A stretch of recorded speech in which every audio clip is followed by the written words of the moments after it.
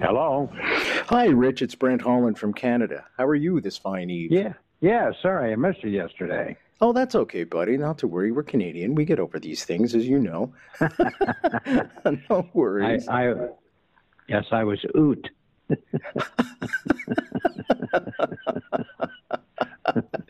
Okay. Yeah. How did you the get people over that that, come up to me the people that come up to me at my show, at the Tropicana from Canada, especially the older ones, you didn't do Diefenbaker. You didn't do Louis Saint Laurent, somebody said the other night. I said, God, did you think I was in my hundreds? By the way, happy belated birthday. I know it was on the 28th of November. Well, we forget about that. Yeah, me too at this age. Trust me on that. Yeah. I was making a joke the other day that, I couldn't remember somebody's name. And I was saying that as you get older, you have to go through all the flip cards, and there's more flip cards now to get through. Mm-hmm. Okay. Are you good to go, Rich? Yeah, I'm good to go. I'm just writing a song for Willie Nelson here. So, just came along at the right time. I'm writing a parody. Do you want to tell us a little bit about that before we get going there? Well, it's an old Sinatra song, and what was it? I haven't got the words here, but anyway, no. What was it? What's the first line? What's the first line of the song, James?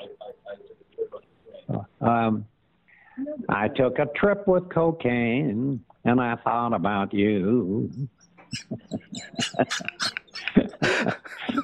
Full of hooks, folks. Full of hooks. Anyway, I'm always fiddling around with things. But anyway, we can go. Yeah, anytime you want. Okay, we're gonna go in 5, 4, 3, 2. What comes after 2, Rich? Well, ask Lawrence Welk. A 1, a 2, and a 4. Welcome to the show, everybody. We got some fun for you tonight. Rich Little is here. How great is that? Canadian icon, of course, Ottawa boy, and we're very proud of him in Canada, of course. He's been on the Johnny Carson show. He hosted the Johnny Carson show. His epic work, Christmas Carol, is legendary. He's been called a man of 100,000 voices. I'm just kidding. It's 1,000 voices. 100,000? Absolutely. And he's got every Canadian... 100,000? Listen, if you said it was 100, that would be too many. Okay, so listen, I just found out, Rich, that you've become finally an American citizen in 2010. That's right. Well, dual citizen. Dual citizen. So congratulations. I wouldn't give up my Canadian citizenship, but well, we're very happy to hear that. So I have to ask you this on behalf of 35 million Canadians. Which half is American, the top, and which half is Canadian, the bottom? I will tell you this, that when I was sworn in here in Las Vegas, yes, the judge wanted to swear me in as John Wayne, and I did. How did that go? Can you tell us? I pledge allegiance to the flag of the United States, Pilgrim. And then I said to the judge when we were through, I said, does that mean that John Wayne is now, got his citizenship again? He said, no, he's passed. But it was funny because the judge wanted me to do impressions for him. And I was there about 2 hours. I really did an act in front of him. But I was sworn in as John Wayne, which was very funny, actually. Well, congratulations to you and the late Mr. Wayne. Now, you started off at the Elgin Movie Theater in Ottawa as a young man. When did you start to realize that you had this enormous gift, and I call it a gift, I hope it's not a curse in your case, to portray various people? Please go ahead.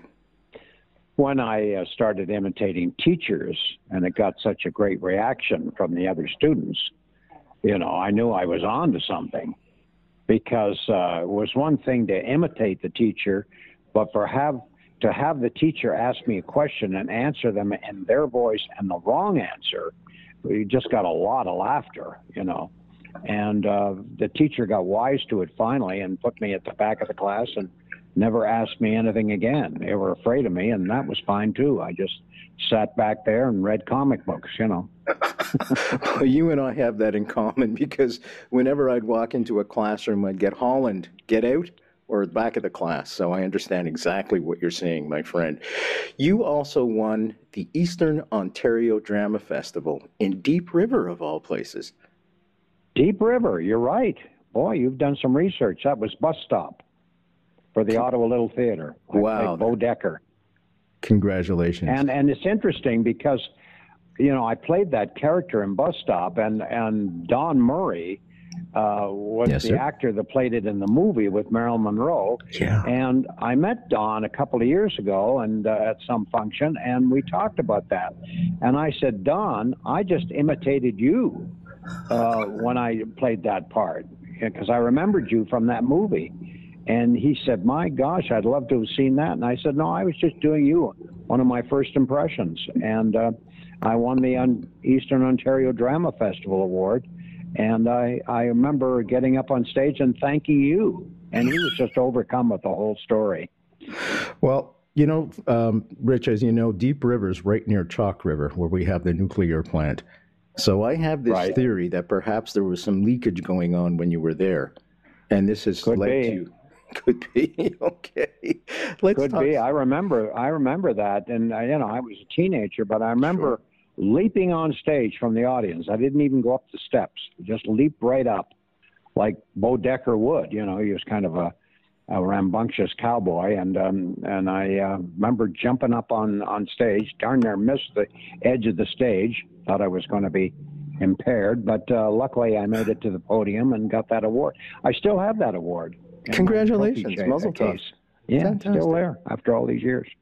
When did you want to make the leap from acting to comedy? Well, I never really thought of myself as becoming a comedian, really. I just did impersonations. I started, as I said, doing the teachers, and then I did local politicians. The mayor of Ottawa, Charlotte Whitten, and then I did Diefenbaker and Pearson and Tommy Douglas and all those presidents or those prime ministers. And then I realized after a while that I was going to have to be funny. And at first I thought, I'll just do the impression. And you got to worry about what you're going to say, and what you got to say has got to be funny. So then I realized that I guess I had to become a comedian. And then I was lucky later when I did all those variety shows in Canada and then in the States that there were writers on these shows who gave me material. So that helped an awful lot, and I kept a lot of that material, and I still have it today. Fantastic. And you build up quite a file, and then you can go back to it and take jokes that maybe you used 30, 40 years ago, and they still work, And you've written all of your own material over the years. Yeah, I ended up really, at the beginning, as I said, people wrote things for me, but now I pretty well write everything that I do, because you build up a gag file and also the experience and knowing what's funny, to know what's funny is a big plus, but you're never 100% sure. I mean, even Bob Hope and Milton Berle aren't totally sure it's going to work. But it's trial by error is what it is, You just try something out in your show, and if it doesn't work, you take it out and try something else, So now, I'm doing that all the time. Over the years, you've put together a hit list, if you will, of, I think of a band like Chicago or a Canadian band, the Guess Who or something. They have their greatest hits. You also have a greatest hits, and you're putting together a brand new show called Little by Little. Can you tell us a little bit about that? Well, this is the show that I'm doing right now at the Tropicana Hotel 5 nights a week in Las Vegas. Wow. I've been there over a year. And I'm doing a mini sort of history of my career. And I do, I imitate Dean Martin and Frank Sinatra and John Wayne, Jimmy Stewart, Jack Benny, George Burns, all these wonderful people that I knew and worked with. And then after I do the impression, I show me with them, the real person, and use a lot of clips from shows I've done. Oh, and then also I show a lot of my sketches because I've been doing portraits since I was 15 years old. Charcoal. And I've got hundreds and hundreds of them. So I put a lot of sketches in my show too, of the people that I imitate. So it's a mixture of me doing the impression, the clip from a TV show, and then my sketches, and that's what my show is. Boy, that sounds fantastic. A trip down memory lane, so to speak. Are there challenges when you take on a character? Which one has given you the most trouble to try and nail? Well, I'm working on Trump at the moment, you know. Good luck with that. I don't really, I don't do Trump, but we know Ivana does. But, it's coming along. It takes a little while to perfect it. You know, some voices come very quickly, and some you have to work at for a while. And how do you Trump's begin? going to be a good person to do because he's going to write a lot of material for me. The next 4 years are going to be very, very interesting. Oh yeah, he'll be great for comics. Already is, you know. Just have to put a beaver on your head and paint your face orange, you know. So he looks like a troll doll in Heat, you know. Oh. When you decide that you're going to do a character, where do you begin? With the mannerisms? Do you begin with the voice originally, or you'll begin with a phrase, you know, and then go from there. Something you hear them say all the time. Like with Trump, you know, it would be, "We're going to build a wall. Going to build a wall." You know, that, you know, you go from there. And then with Clint Eastwood, you start with, "Go ahead, make my day." Or Arnold Schwarzenegger, "Hasta la vista, baby." You know, I mean, you go with something that they're known for, a phrase or something, and then if you get that down, then you gradually go to day-to-day conversation. But it's easier to start out with with Reagan, I started out with nothing more than, well.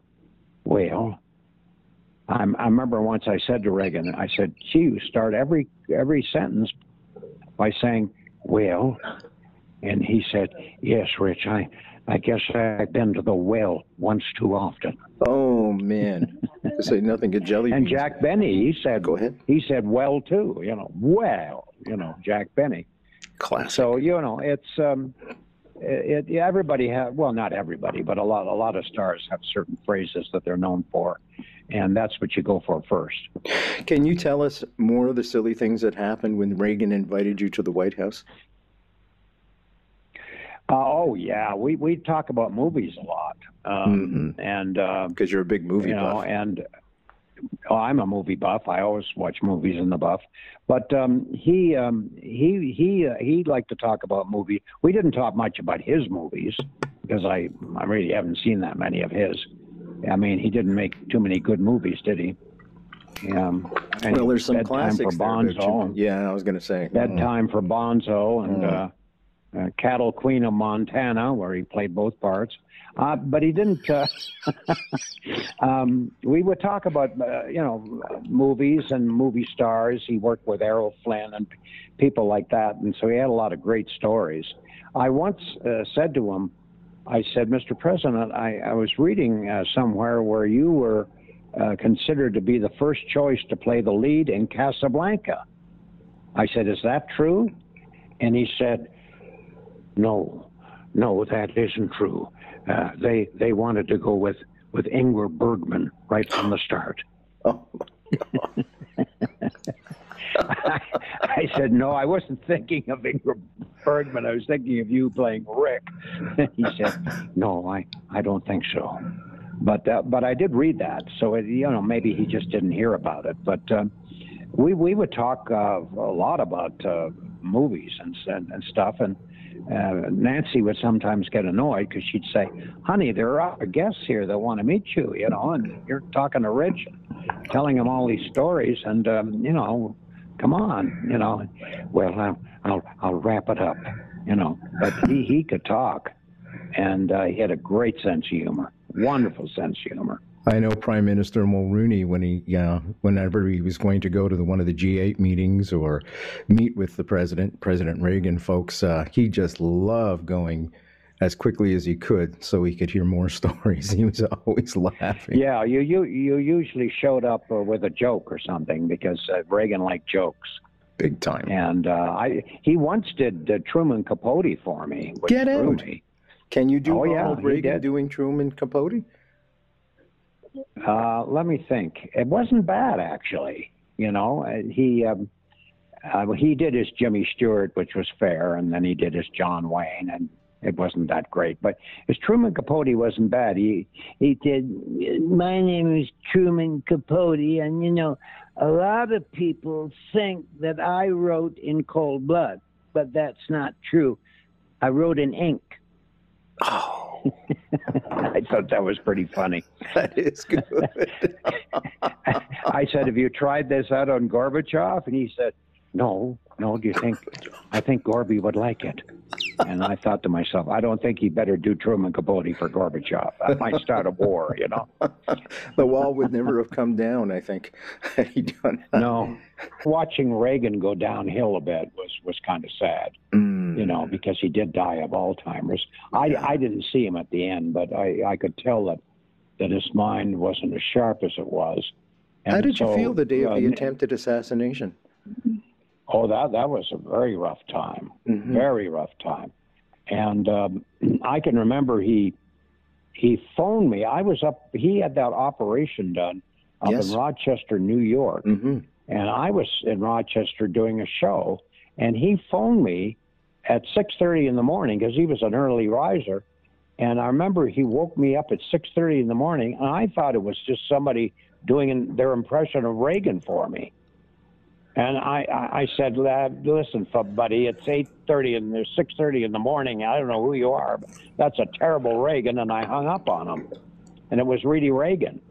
And his press secretary phoned me back and said, gee, you were a little short with the president. I said, you're kidding me.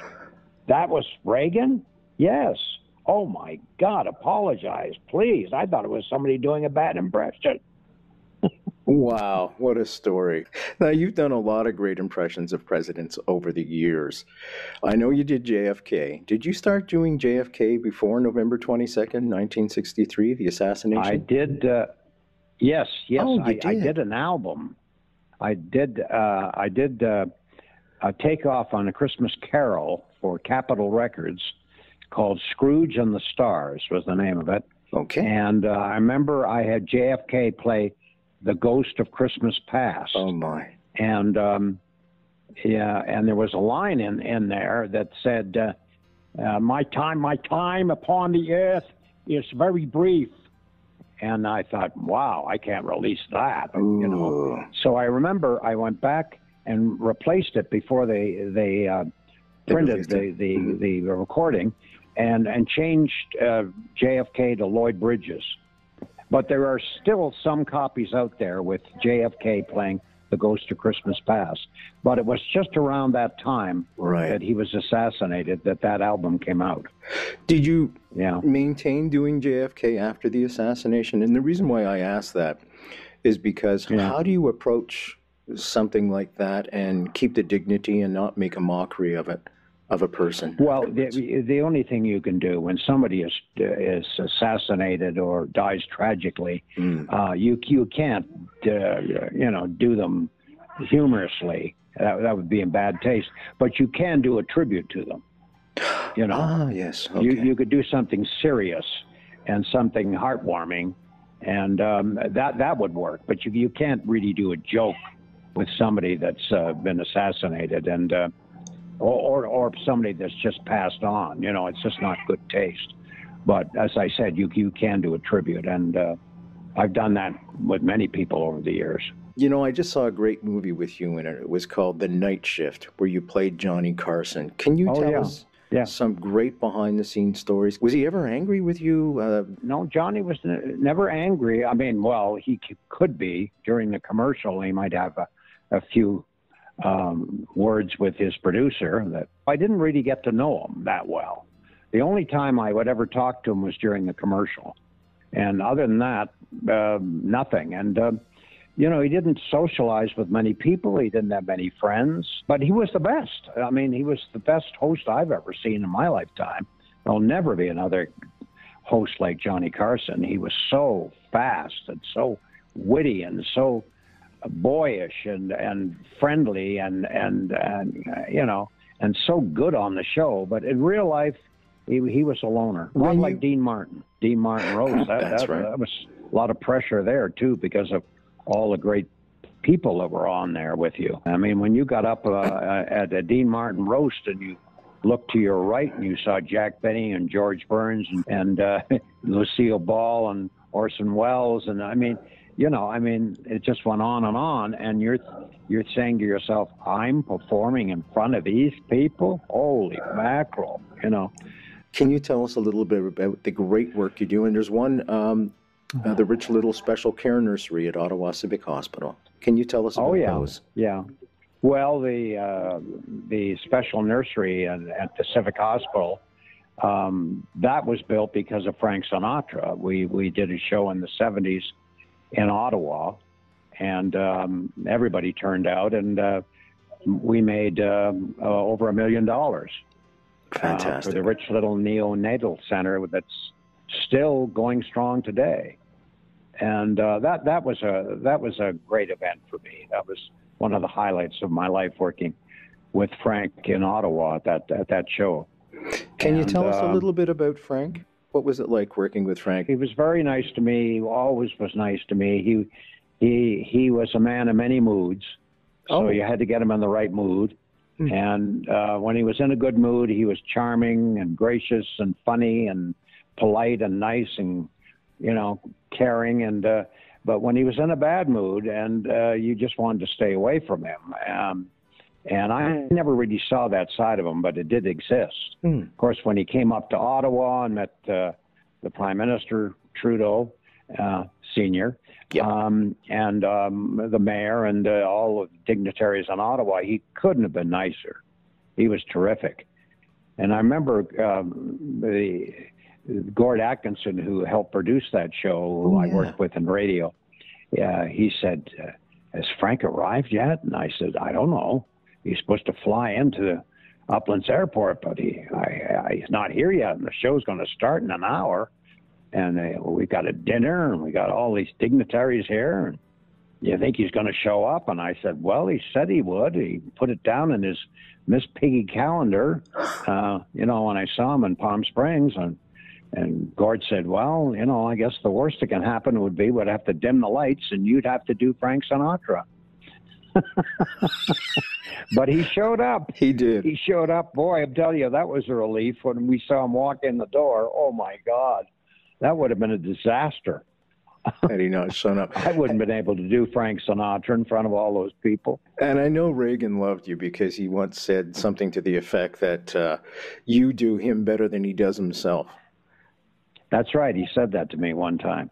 You do me better than I do, Rich, so you should become president.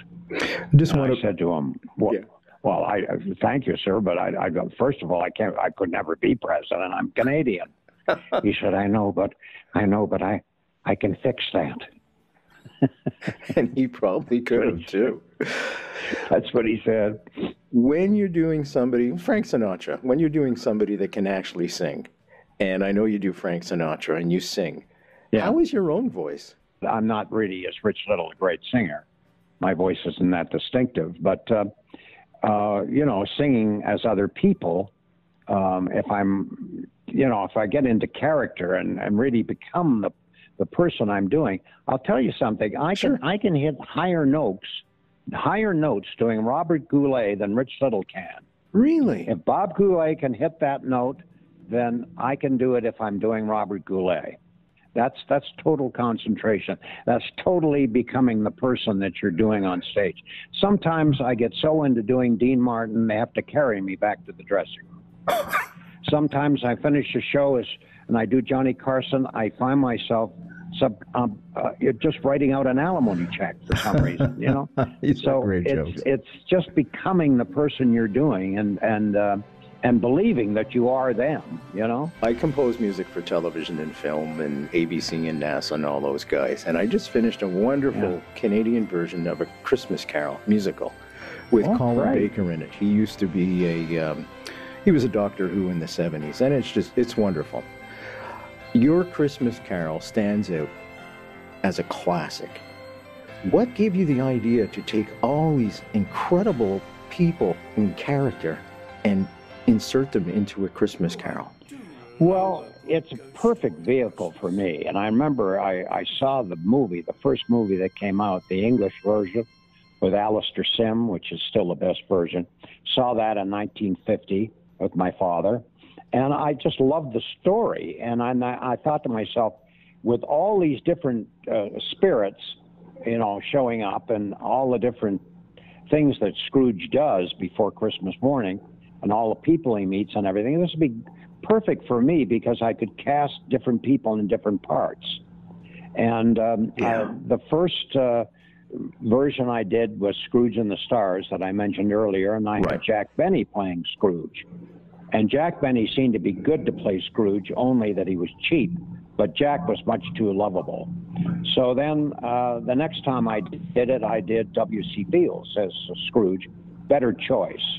And I've done it as a stage play. I've done it on a 3-minute version on the Ed Sullivan Show. And that's funny in itself. I did the Christmas Carol on the Ed Sullivan Show, and Ed gave me 3 minutes. Before the show, I said, Ed, 3 minutes to do A Christmas Carol. There's no way I can do that. It's impossible. I don't have the time.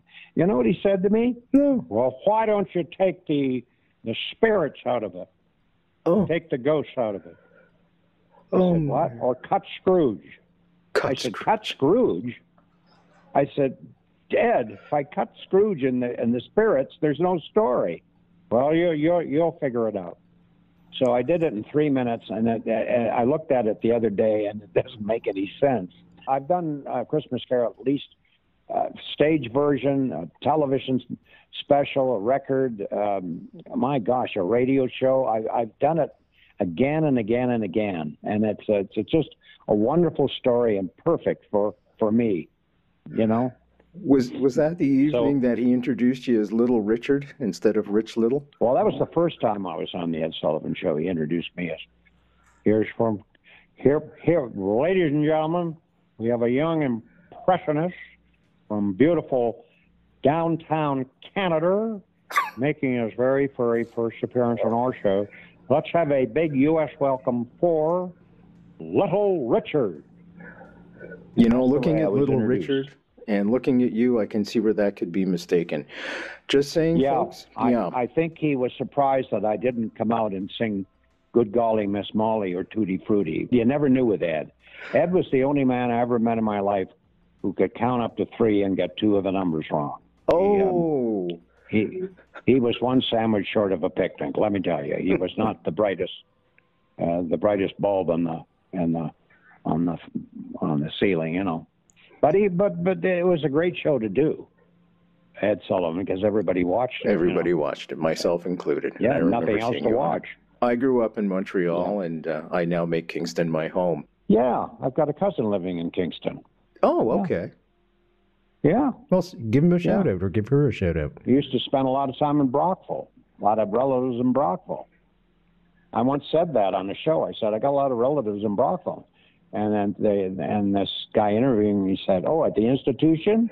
Ooh. I said, no, not really. Although, maybe. But it's nice along the St. Lawrence, isn't it? Oh, it's just gorgeous. Absolutely beautiful. Thousand Island, wonderful. Yeah. What would you like to leave us with? I'd like to leave you with the thoughts that you could have a great Christmas and be nice to your fellow man and think of others and do the best you can. I think that's a perfect way to end it. I want to thank you so much for taking the time out of, I know, what must be a busy schedule for you. And Rich Little, folks, www.brenthollandshow.com. There you will find a link to purchase his book and also a link if you'd like to get tickets to his show, Little by Little. Thanks, Brent. Thank you, my friend.